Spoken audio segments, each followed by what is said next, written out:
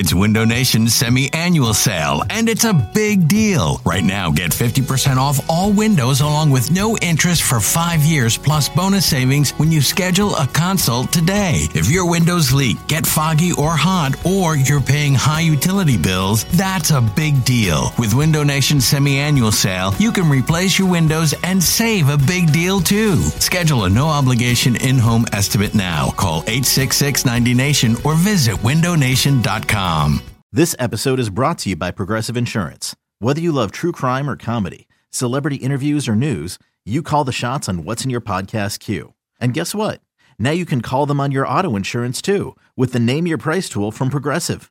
It works just the way it sounds. You tell Progressive how much you want to pay for car insurance, and they'll show you coverage options that fit your budget. Get your quote today at Progressive.com to join the over 28 million drivers who trust Progressive. Progressive Casualty Insurance Company and Affiliates. Price and coverage match limited by state law. This is Matt Spiegel, and I can't wait to bring you Season 2 of the PBP, Voices of Baseball. The very best play-by-play voices in the game talk about their craft. It's a job so special that even Joe Buck told us he will probably go back to it. I'm 53, basically 54. I think it's too early to say nevers at this point in my life. I think at some point I'll get the itch again. Incredible guests sharing great stories from your favorite teams coming this year. Find us on the Odyssey app or wherever you find podcasts. You're listening to the Go Birds Pod, a radio.com podcast about your beloved birds.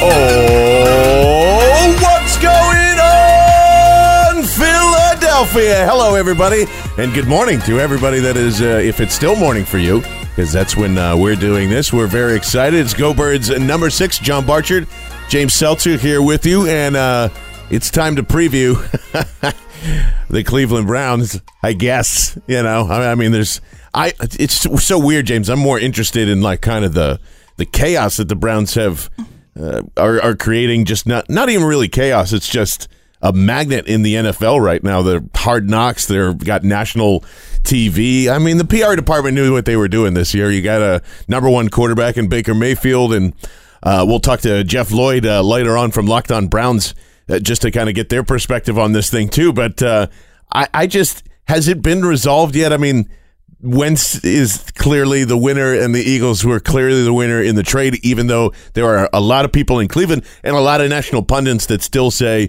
hey, you know, it was okay to pass up on Wentz because they still have a dearth of talent, or a humongous amount of talent. No, it's fucking stupid. Really? Go Birds, first of all. Yeah, go Birds. And I mean, that is just as moronic as it gets. Yeah, fine.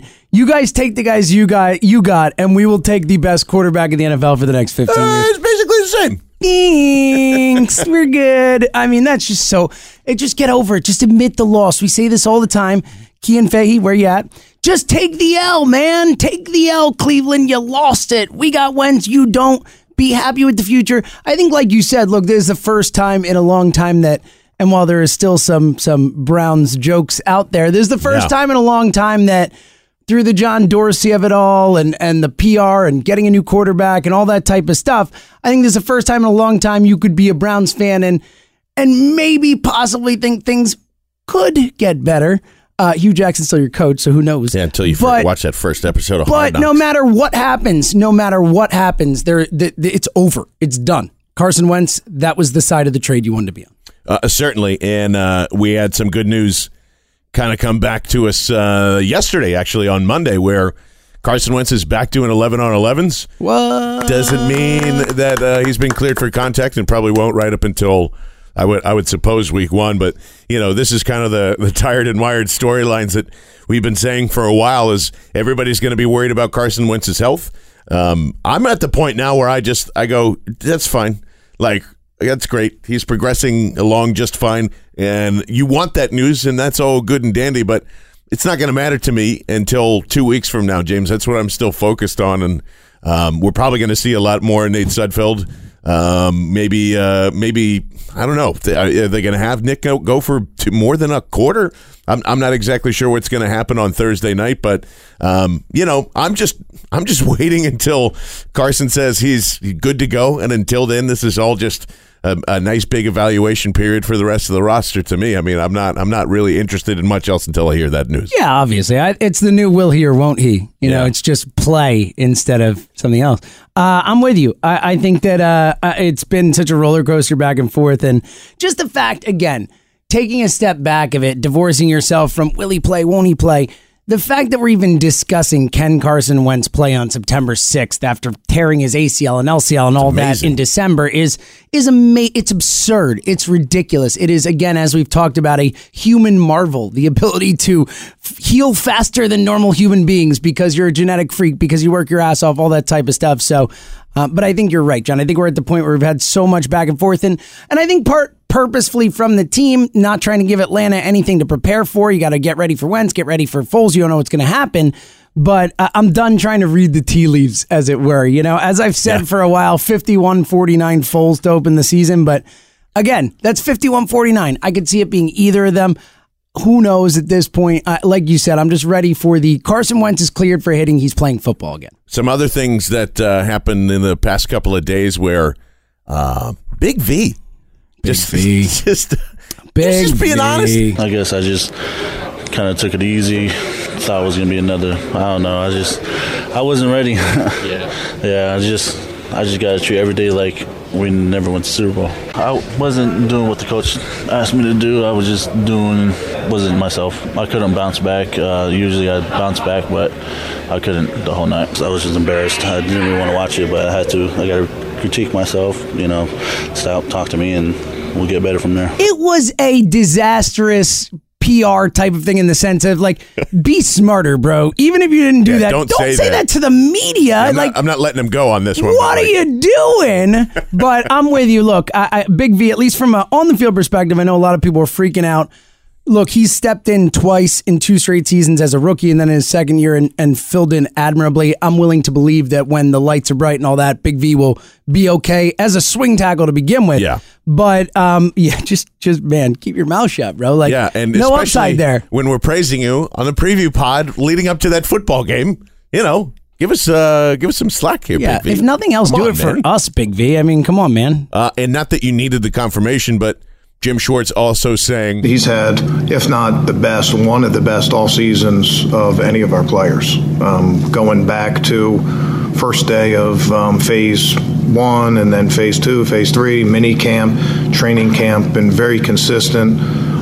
Came to us late last year, was sort of thrown into the fire, then got hurt and missed a lot of time. It was a difficult situation. We're really excited about where he is. It's been true since OTAs. It continues on, and that's a thing I'm obviously focusing on in this one, and I don't think it surprises anybody. And Jim was really honest about the things we know about Darby. He needs to turn some of those pass breakups into interceptions, and he knows that. I know that. I don't know if his hands do or not, but I don't know what to make of the second. My mind changes every 5 seconds. Like, I still want them to take a long look at this. It still seems like Sidney Jones is obviously not destined to play on the outside. There's a lot of just I don't know how this competition is going to end, because now you have Maddox again playing really well outside, even though I know that they specifically want him just to be the nickel starter for the foreseeable future. And it feels like we're always talking about the numbers game part of this, but is there any way that they trade Rasul Douglas rather than any of the other depth at CB that you keep talking about? You know, you had Jason Lockenfor, they're star hunting, and we've been over that a couple of times. But, you know, did it seem like everybody kept saying, oh, it sounds like the coach is really just propping this guy up for an eventual trade or whatever? I don't really see that. I think it was just telling the truth about what Ronald Darby is. We keep waiting for something to happen. Is something going to happen here, James? I don't think so. Honestly, I think I think they're just going to keep a really nice cornerback room and have a lot of depth at that position. We've seen how injuries can hurt teams. Obviously, last year at cornerback for the first half of the season, Darby out. Also, I just don't know what the market is for Rasul Douglas right now. a guy you drafted. $1 million first-round picks. Right, exactly. You drafted him in the third round 2 years ago. What's the best you could do? A seventh on the market? I mean, max like cash considerations or something like that. So I just don't see the upside to making that move right now. I'd rather just keep my depth, keep a guy who knows your system, keep a guy who may not be the guy you want in there, but if forced into action, we know at least can be somewhat competent in certain situations. So my guess right now with the way it's shaking out is that this team feels very good about that room, and they have, I think the guys who are probably going to make the team have stood out. I think those 5 guys with Bosby, Maddox, those 6 guys with Bosby, Maddox, too, and Douglas are it's 5 of those 6 or 6 of those 6, and I think that's how it's going to play out. All right, well, I know that we're watching a bunch of different stuff, but we welcome back during the preseason and throughout the season, hopefully. It's time for, as it's going off in my hand, Stephen Lee's Keys. Stephen Lee's Keys.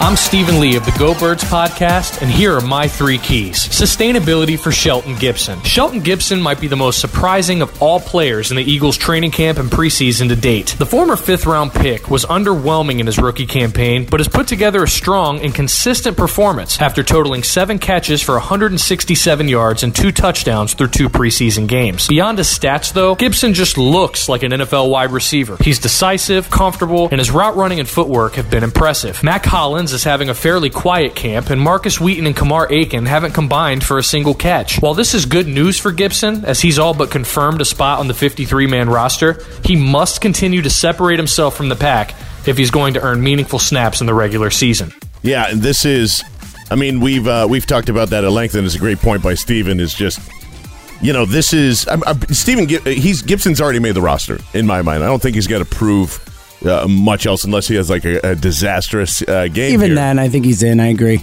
They're going to need him at some point too. Like you said, Wheaton. There's Hollins that's still kind of up in the air, who's been out. Nelson Aguilar's been out. I don't think, and I know you don't think that Alshon Jeffrey is going to be there week 1. I think that's a pretty strong bet at this point.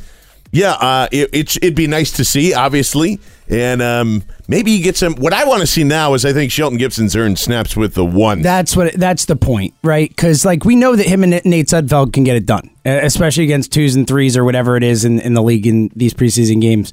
That connection works, and that's great to have. But I'm with you. Look, especially if Alshon misses a game, 2 games, whatever it is. Hollins has been on and off the field in practice. Aguilar been on and off the field in practice. You expect these guys to be ready for the season, but there's a real good chance if Alshon's not ready for a couple games or whatever, that you do need Shelton Gibson to contribute, and you're going to need to contribute with the 1s. So I'm with you. It's not as much that I need to see him have another good game, which we've seen enough. We've seen it in practice. We've seen all of it. I just want him to get some reps with the 1s, whether we see it in the and you want to see it on Thursday night. Certainly. But just in general, in practice, the 11-11s, all that, you want to see him start to have a rapport with Foles, with Wentz, with the quarterbacks who likely will be starting and obviously playing the season. And this ties in, and you can ask us any questions throughout the week at Go Birds Pod. This is from Nikki G at Nikki Guerrero. Today, who do you think will not be healthy enough to go in the opener? We mentioned Alshon Jeffrey. Where Jernigan, obviously, that goes without saying. Yeah, not going to be there. I wonder if there's going to be any interesting surprises. You know what I'm going to say? I'm going to say Mack Hollins is not going to be there for the opener. That'd be a big role for Shelton Gibson, if again, as we're talking about here. Because, then he's going to have to be in there. I think at that point, maybe you see a little more Dallas Goedert kind of phased in there right away. I'm just going on this based on, it seems like there's something that's really bothering him. I don't think that it's anything that's, major but just something for a couple, one of those things where a pulled hammy or something like that, a leg issue, an ankle issue or whatever. But other than that, I'm still a little skeptical on BG. Still think he's going to be there for week 1. I think he'll be there if I had to bet on it. I don't know if anybody else is going to surprise us, though. Yeah, I'm with you. And again, I think it's so hard to tell right now as you don't really know if these guys are holding them back because they might, look, the coaching staff just might say, hey, we know Mack Hollins is making this team. We know what he gives us. We don't need to see it right now.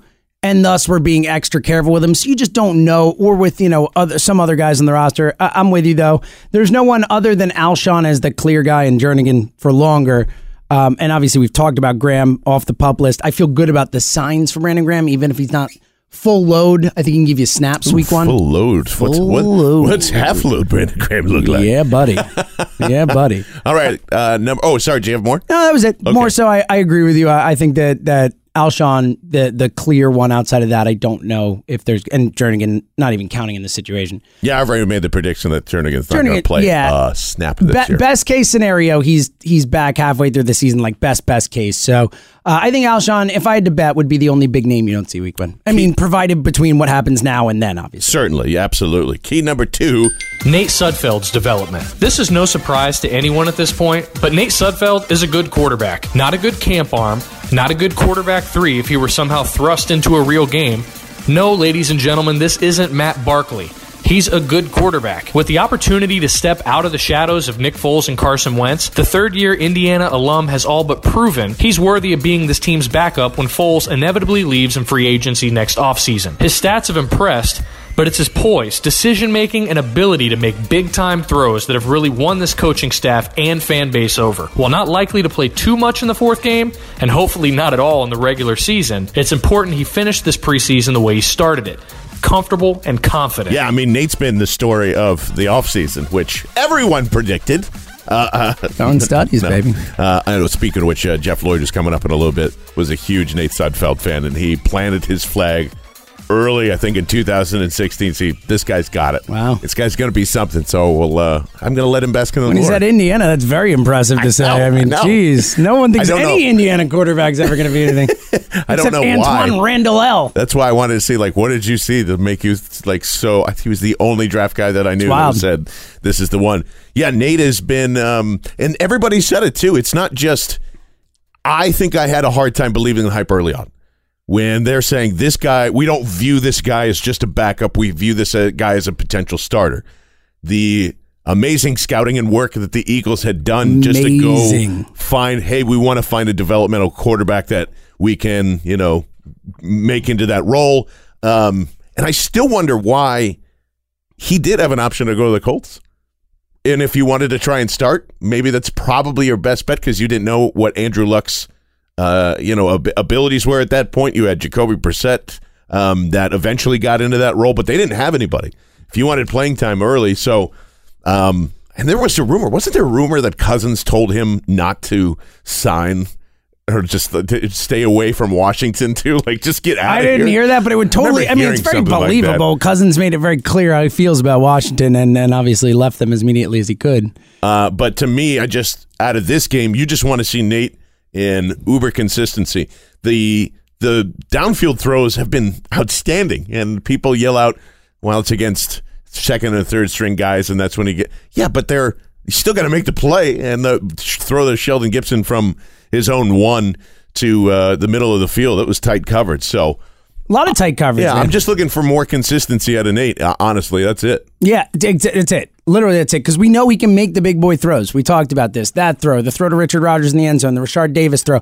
I mean, he and the other throw to Sheldon Gibson. He had some grown man NFL throws. He has the arm to make those type of throws.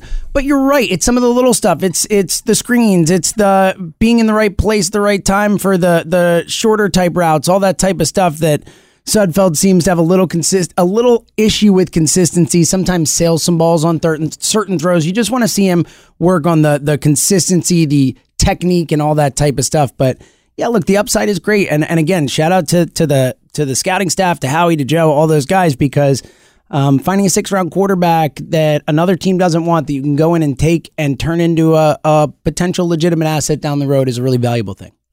Daniel Jeremiah. It took me a second because I was just going to say DJ, and then I thought of Full House, and then it's early in the morning. I was like, wow, grab some coffee. But Daniel Jeremiah has said multiple times, and this is, I don't know if this is my skepticism always coming in. I don't know if it's a setup for us, but he keeps constantly saying the scouting department for the Eagles is set up for superstardom of how much talent that they have in there. Now, I don't know if that's a fishing line to go like, hey, Joe Douglas is going to leave soon, which he is. He totally is.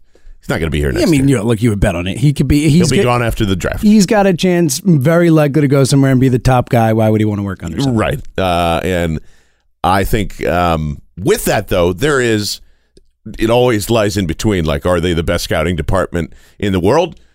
it's hard for me not to refute that at this point. I mean, they've hit on a lot of things in the last 3 years. Yeah, it's hard to say. Look, that's one of those things we can't answer, but you could say that over the last 2 years, they've done a better job than any other team. I think that's, especially as we've talked about with revamping the cornerback and wide receiver positions the way they did, where they are now two massive strengths for this team as opposed to the two biggest weaknesses of almost any team in the NFL. Yeah. And then obviously the Wentz and the development of quarterbacks and all the stuff they've done. I think at least for the last couple years, prior to that, you could talk about all the Steelers, the Ravens, all the teams that for a long time have had infrastructure that has allowed them to draft well to remain consistent for a really long time. Obviously the Patriots. But I think the last 2 years, they? Yeah, right, yeah, they were the team that lost in the Super Bowl. Oh, right, I think the last 2 years, though, I think there's no question this Eagles front office has done the best job and put together the best roster of any team in the NFL. And it's evident because of the two guys we've been talking about the most in Stephen Lee's case, Shelton Gibson. I mean, you could have easily moved on from him last year. Be like, this guy doesn't have it. But it's the same with Jordan Mailata, who's I want to see more than 4 snaps, or what was it, six snaps altogether last game. But it's just. Between that and the coaching staff, they have the ability to feed, Stoutland and Groh and / Gunter now, and a bunch of other guys that they can go really get in there. All right, Stephen Lee's last key for this game.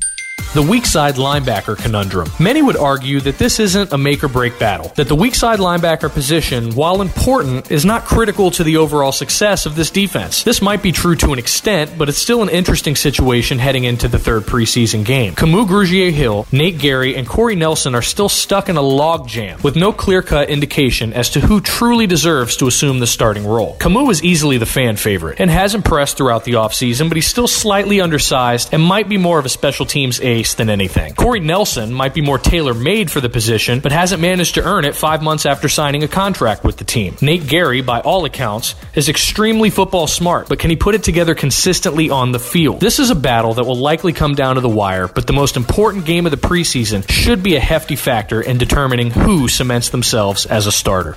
So I know that's been a main focus here, and I just feel like at this point, Jim Schwartz should just audition or question and error, I guess, of all the will linebacker candidates. So maybe, James, why don't you start? Be Camus Grugier-Hill. Pitch me. I'm Jim Schwartz. You tell me why you should play Will. Okay, I got this. All right. I got to get in character. Yeah. Method actor, as you know.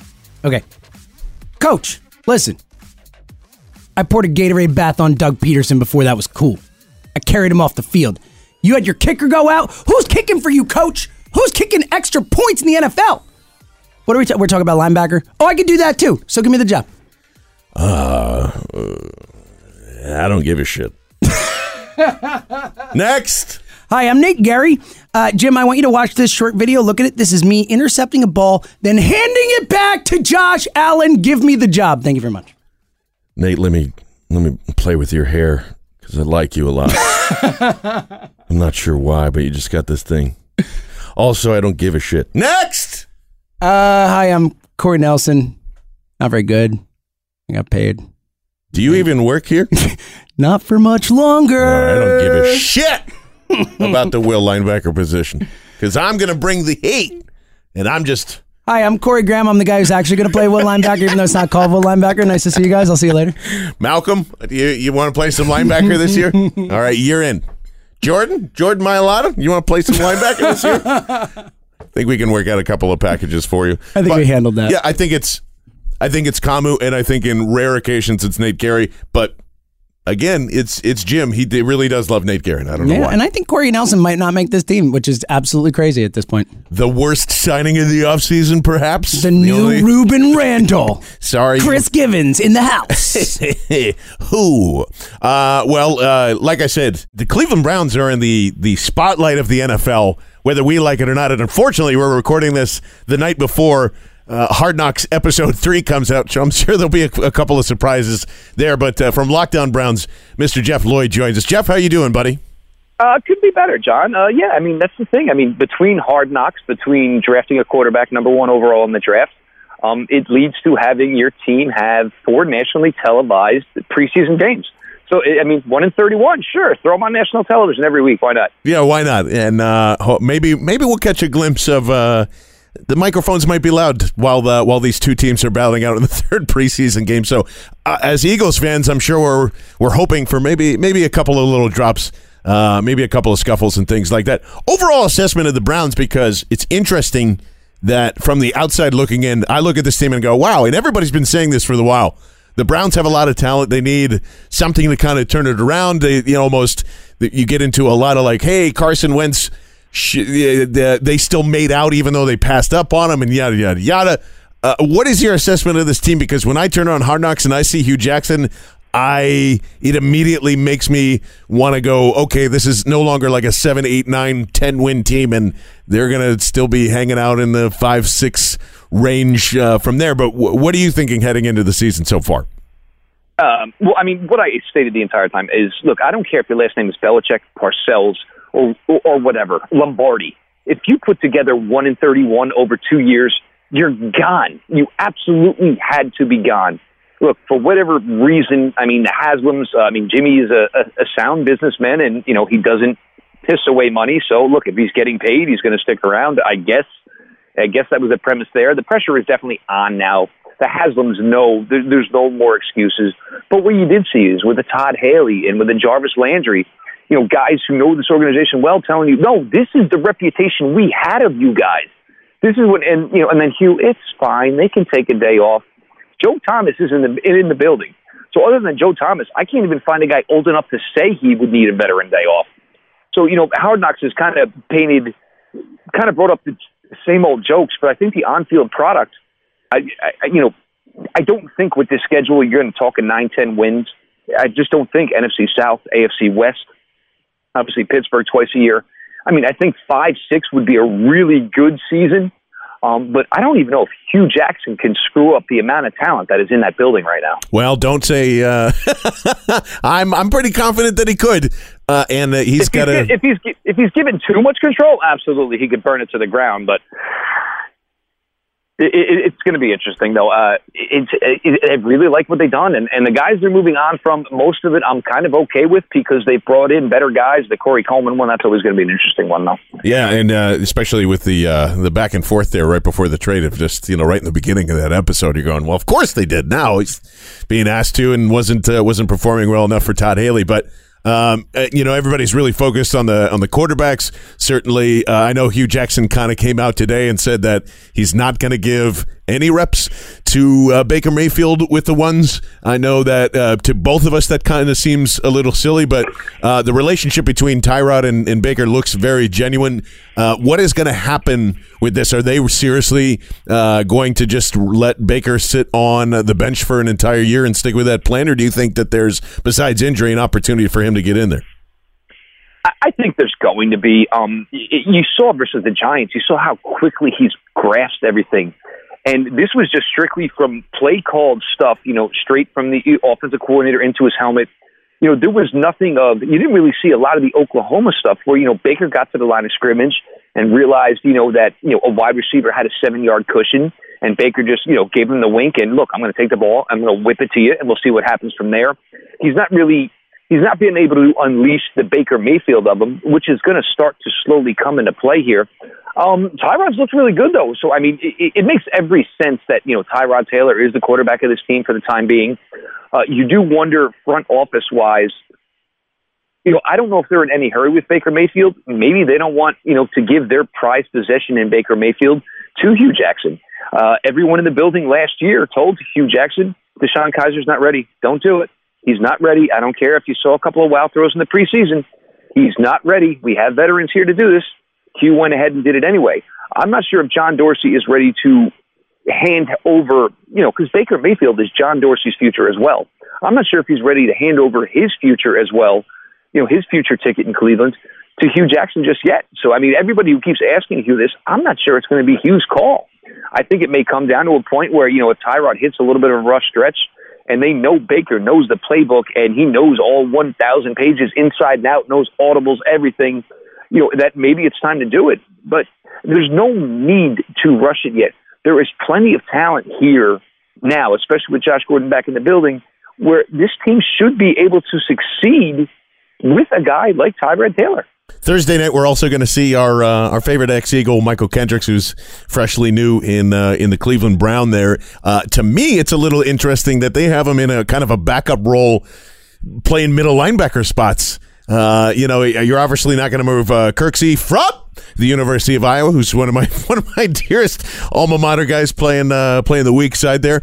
What's your take on Kendricks and his role being in Cleveland now? Because the middle linebacker thing is a little surprising to me. He's not getting as much run on Hard Knocks as he probably should have, because you can see already, he's coming from a different level. Obviously, coming from a Super Bowl champion. He's the complete opposite of George and Wheezy. He went from the penthouse to the outhouse. But playing 100 million miles an hour. Now going into week 3, I was shocked after week 1 against the Giants that he was still on the second team. Now going into week 3, he is still on the second team. Joe Schobert, led the league in tackles last year, went to a Pro Bowl. The interesting one is going to be obviously, Jamie Collins. Browns fans never really got to see the player Jamie Collins was as a New England Patriot. So you wonder in that respect, but Michael Kendricks is firing off the ball, 100 million miles an hour, reading the gaps and making plays. If something doesn't change, they're going to have a really, really good linebacking core. But, I think at the end of the day, when you're going to go back, after week 1 of the regular season and count linebacker reps, I think you might find 4 guys and they could be, pretty evenly distributed. Makes a lot of sense, and again, they do like the double A gap blitz, and seen a couple of those with Kendricks heading into it as well. If it ain't broke, don't fix it. That's right, exactly right. I also want to bring you on too, because I don't know. Your brand is blowing up in Philadelphia. Nate Sudfeld has been the talk of the town. Basically since week 17 of the previous season here. But I don't know if you heard the Eagles won the Super Bowl and then it kind of went away a little bit. But getting all the reps, people love him. You and I have had conversations on Twitter going back and forth of, he was made to the active roster and they protected him from going to the Colts last year. And now he's being billed as this, you're going to be the backup quarterback, and they see him as a starter. You were on this thing from the get-go, I think from the draft class, and you stood alone, and you, sir, you deserve a tip of the cap here. What did you love so much about Nate Sudfeld? I think the thing was kind of had the stones to make the big throw. You see so many times with these reserve quarterbacks, they're looking for the wide open guy. And look, if you're looking for the wide open guy in the NFL, just get out of here. Like, I remember the stories of Peyton Manning after his first year going home to his dad. Nobody's ever open. And he's like, well, son, they're open, but you've only got like the tiniest of windows to do it. And if you saw anything with New England, and I think it was Michael Kist who put it up, he was just dropping balls into the perfect spot. You got to have stones to it. And look, guys will try to do it, and if you can't do it, you're gone. But Sudfeld just plays that way. It's obviously a football family. He's competed his entire life. Obviously, had a brother who played as a tight end in the league. So I just always kind of like the cut of his jib. And the thing is he always kind of looked pretty good, even though they were getting their rear ends kicked every week. So he's just kind of that guy. And look, Nick Foles obviously is got himself to the point where he's a pretty hot commodity. They know who the future is in Philadelphia. So, you don't need 2 of them. You figure usually the law of averages are now you're going to have Carson Wentz for the next 6-7 years pretty much. So, move on. And, why not? Obviously every Eagle right now is loved regardless of what they've done. But, there's no reason when to have 3 when you only need 2. Certainly right on that. And just judging by what we'll probably see on Thursday night here is, one, is Josh Gordon going to go? And if so, how many snaps? And what do you make of Antonio Callaway? Because that's somebody that we kind of interviewed in the offseason. Hard Knocks explained the weed situation or what is and what wasn't or whatever. But what do you make of the 2 speedsters next to Jarvis Landry and the rest of this wide receiving core now that Corey Coleman's gone? Josh Gordon still cannot practice because the problem is once you're in the substance abuse program, if you take a leave of absence like Josh Gordon did, apparently he has like a counselor who basically meets with Josh Gordon and then goes back to the league and says, look, Josh Gordon, it's okay. He's good to go. This is the thing, and this is kind of what, a lot of Browns fans didn't like it, but I grew really aggravated over the last week or so with Josh Gordon. Look, it's okay maybe if you want to escape Hard Knocks or whatever, But, like, look, I mean, Josh Gordon is last chance basically. So, I mean, we got a new offensive system going in. You've got a quarterback in Tyrod Taylor who's a solid veteran brought in here. Josh played with dog doo-doo at the position for all the years he was here. You've got Baker Mayfield, the number 1 overall pick here. Now wasn't the time. I mean, now is the time you should feel pretty comfortable. And I had said to everybody, and, some fans were not happy with it, he needs to be in this building by Sunday. Granted, he showed up Saturday. Of course, that's the one Saturday I take off to myself, and I find out about it probably about 5 hours after the fact. Always how it works, yeah. Yeah, exactly. But, look, he's back now. There's no way he's going to play this way. I mean, he'd been away 3 weeks. There's no way he was going to play in this Thursday night game. Even if he was ready to go, it's just foolish to do because you can't, regardless of the Instagram videos from the University of Florida where apparently is doing everything, you're never going to replicate live NFL games, even practices, enough to get yourself out on the field. And week 1 is 10 times more important. Antonio Callaway, a little dinged up, a little bit of a groin thing. He didn't practice today. So if he didn't practice today, why should he play Thursday? I think the biggest thing right now is making sure you're going to get a Jarvis Landry out there. You're going to have Josh Gordon, and you're going to have Rashard Higgins. And you have David Njoku, you have Duke Johnson, you have the running backs. They are eventually going to have an embarrassment of riches at the position, but there's no reason to force anything right now. And with Callaway with a groin injury, 2 years away from the game, the groin injury could take a little longer to heal. To get back to 100%. You don't want a young guy to push himself because he knows he's got the world. He's got to prove to the world he's not the same stupid kid he was. But, of course, he could stop making the stupid mistakes to have to prove all of this. Get him ready. And if you want to give him 10, 15 reps week 4 as the number 1 wide receiver, because if Josh Gordon's playing in week 1, Antonio Callaway in the wide receiver core, from what he's shown to this point, is probably the 4th option. So there's no reason to rush it.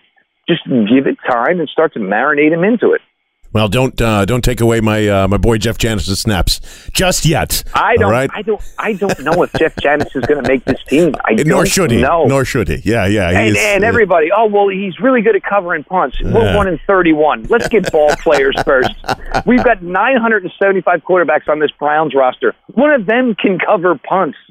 It's amazing how people hold on to anything. It happens all the time. Listen, I'm just as guilty of it for some stupid reason for player number 49 on the roster, and that's what makes football great, honestly. So that is when you're 131, the last thing you're concerned about is who your punt gunner is. That's the last thing you're concerned about. Yeah, listen, we hung on to Henry Josie and the plethora of others for the same thing. I think Raheem Mostert, who's still in San Francisco, kicking around too. I'm sure there's still people that would want him on a Super Bowl roster. Remember the old Giants guy, Renee Thompson? Yes, fantastic. Yes, I mean guys can have 10 years doing it. But when you're 1-31, no, you need every possible talented positional player. And look, you tell your special teams coach, all right, well, here's the list of 10 guys you got, dude. That's it. Yeah, exactly. And it's crazy that, I'm opening up the depth chart here and saying, like, this team shouldn't be this bad. It's just, you're going like, man, the secondary is still kind of a little bit up in the air, but that's why Randall's here. You have a fantastic front 7. You got 2 quarterbacks that are going to be very competent. Just like you said, Njoku is... he was one of my favorite guys coming out of that class, and you're going like, let's put it all together here. Jarvis Landry's going to catch, 80 to 90 balls. Let's rock and roll. So for the sake of Cleveland, I hope that there's something fun to cover, and of course there'll be drama and all the stuff that we love as football fans.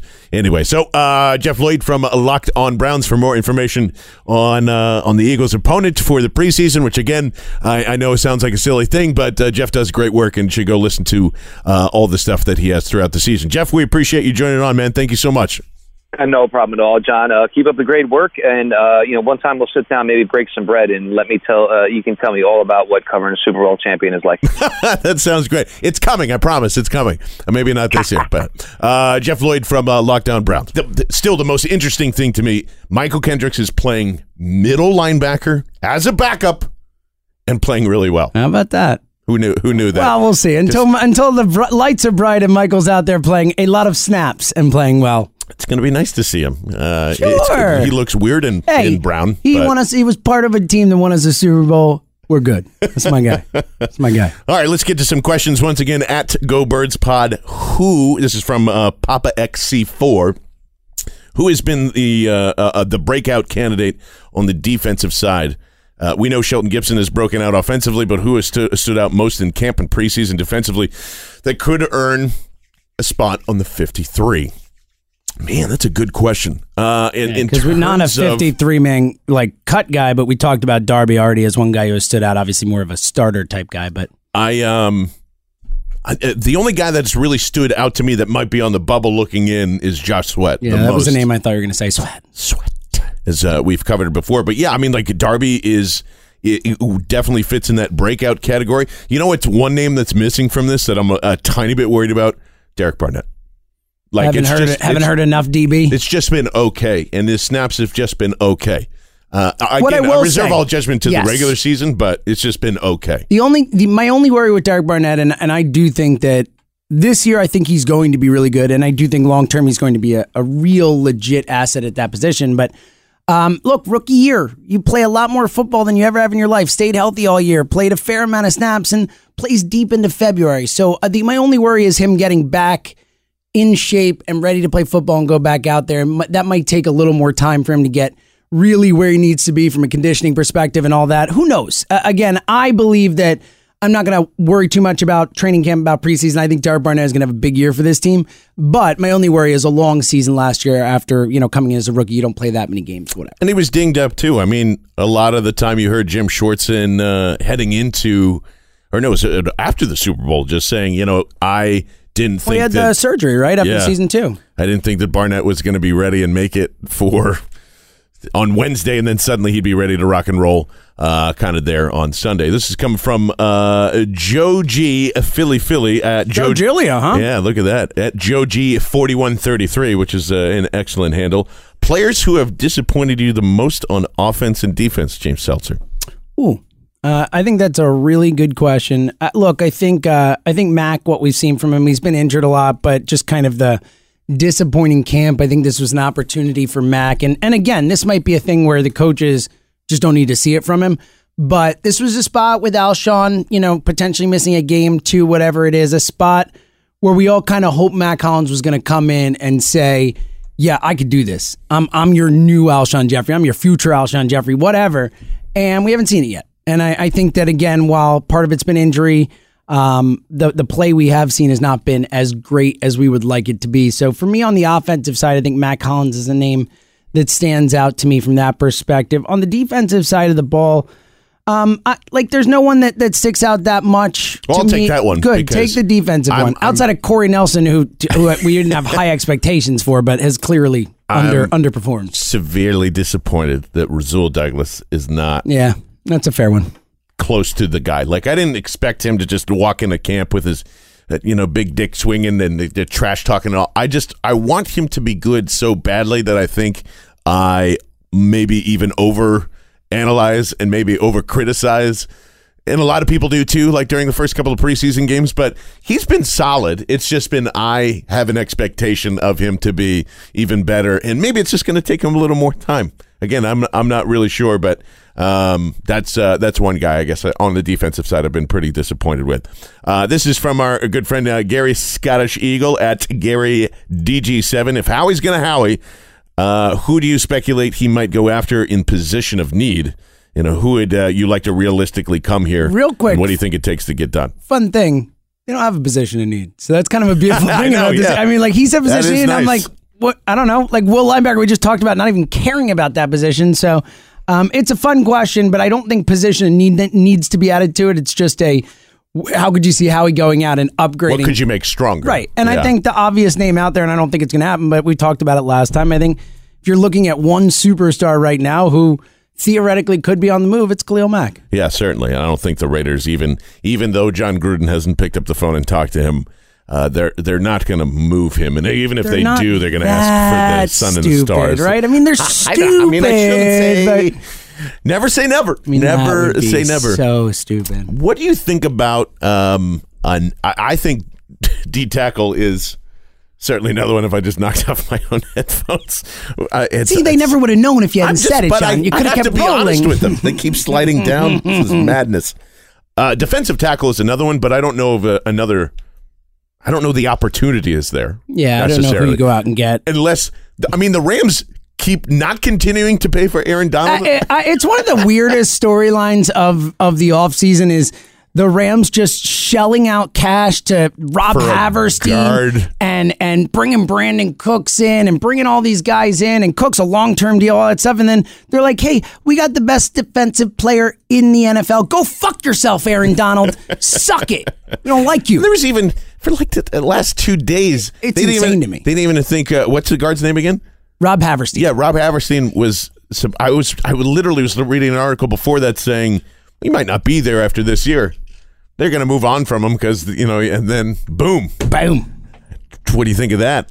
Good job. The Rams. It's almost like they're doing it just to spite Aaron Donald. They're like, hey, we got money. We just don't want to give it to you, bro. You like that? What did he do? That's what I want to know. It's a great question. Other than be Defensive Player of the Year? Is that what you're asking? What did he do? Other than that, got it. Yes, got it. This is less being less here. That's what I feel like. Yeah, it could be. Tommy G, any players that you expect significant improvement / decline from this year? Well, Ronald Darby, I think, compared to what Eagles fans have seen. The Ronald Darby you saw in half a season last year coming back from the injury in the Super Bowl, that the Ronald Darby you'll see this year will be a significant improvement over that guy. I was going to say Fletcher Cox in the way that I just feel he's going to have a lot more sacks this year than we're used to. So I think the production of that is going to come. I don't know if that's going to look like a significant improvement on the field, but I feel like Fletch is ready to kind of shine bright here. Ooh, I'm ready for that. I like that. Pretty Can't fun get here. much better than the way he plays. That's a good thing. James Seltzer, did you also know, I tweeted this out yesterday, but Lane Johnson's first job in high school was a grave digger? Real quick. Is this like the I fought a bear thing, or is this real? I don't think so. Everything else is lined up here. My first job was his favorite movie. My first job was at a bagel shop. So it's a little different. Kind of different. I was mopping floors. He's digging graves. What were you making at the bagel shop? Oh my God, $10 an hour? No, $8 an hour. Excuse me, $8 an hour. I was 14, so I had to get. So John, I had to get working papers. I had to go to my school and get my school. I know how this works. Yeah, $8 an hour was what I made. I think let's put it this way: whatever minimum wage was in 1995. That's what I was making. Well, let's make the title for this. It's probably less than $8. What am I saying? Yeah. Way less. Yeah, I was saying it's way less than I was going to say. It's been a long time, Johnny. You're it's 20 years for me, all right? 22 years. Slightly older than I am, and I remember my first job was working at a tree nursery for $5.15 an hour. Okay, then that's what I was making. Whatever. Whatever minimum wage was. The 22 years since have made me forget what I made at the bagel shop. I'm sorry about that. That was that's still like top 5 worst jobs of all time. Sitting with a hose with 4 acres of trees, and they just go, water them all down. Well, I feel like it'd be the kind of job that now would be so much better than then, because now we have iPods and all this stuff to iPhones and all this stuff to listen to. Whereas back then, I had a Walkman. That's what. A CD that's what player. I mean. Exactly, a CD. Remember trying to run with a CD player and it skips. The worst. It was the worst. So I feel like that's a job that obviously never fun to just stand there with a hose and whatever.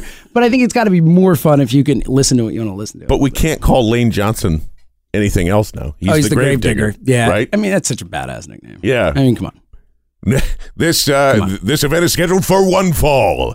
And now you have let's get ready to rumble. Bodacious Brandon Brooks with the grave digger Lane Johnson. That's a pretty good combo. Man, and the mummer. I mean, we got it going on here. So I think hashtag my first job at Go Birds Pod, at James Seltzer, at John Barchard, because I'm always curious. Me too. I think that was like I said, that's top 5 worst job, and then also overnight janitor was definitely something I did. Not a great one. Wow. Not a great one. Cleaning out grocery stores and toilets.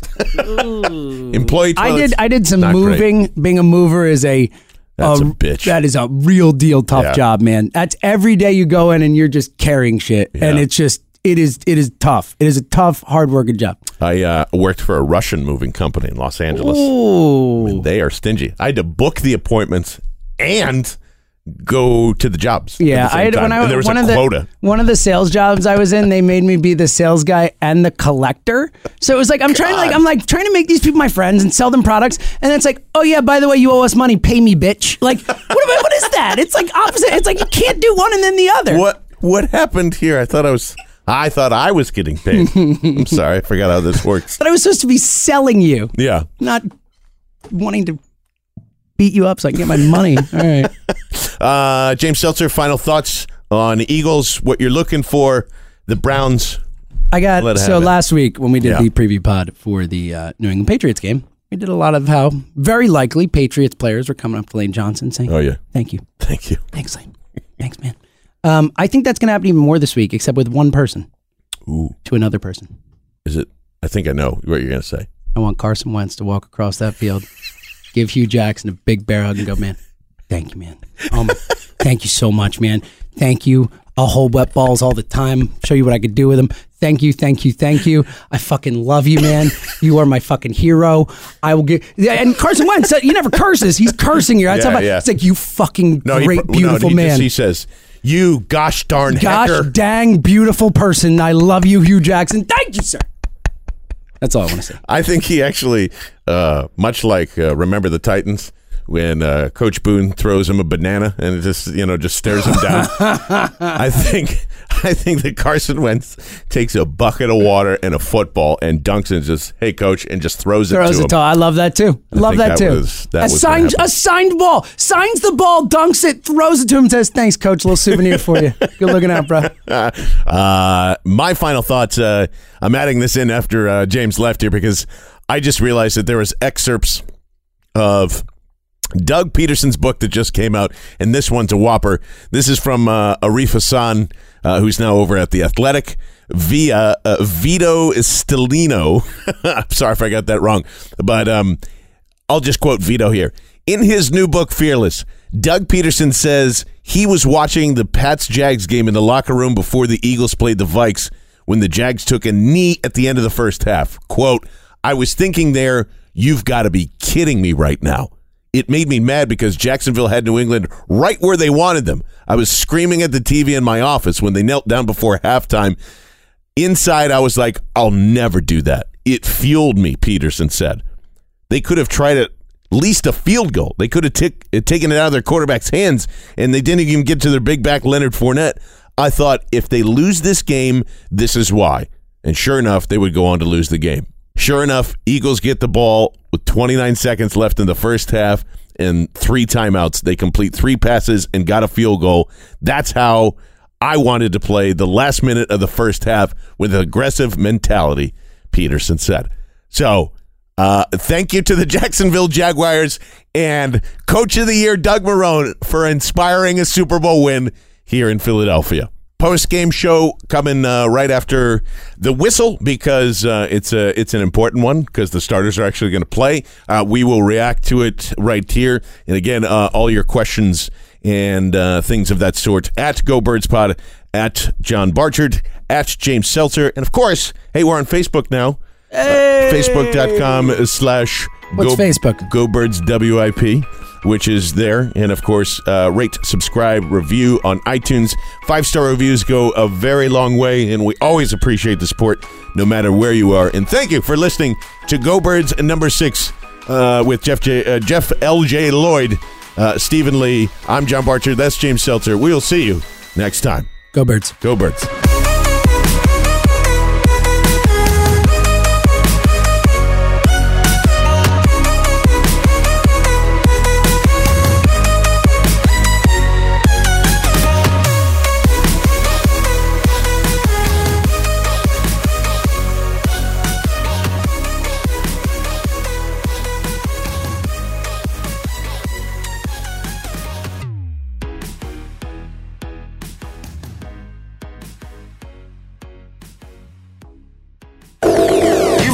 To the Go Birds Podcast, a radio.com podcast.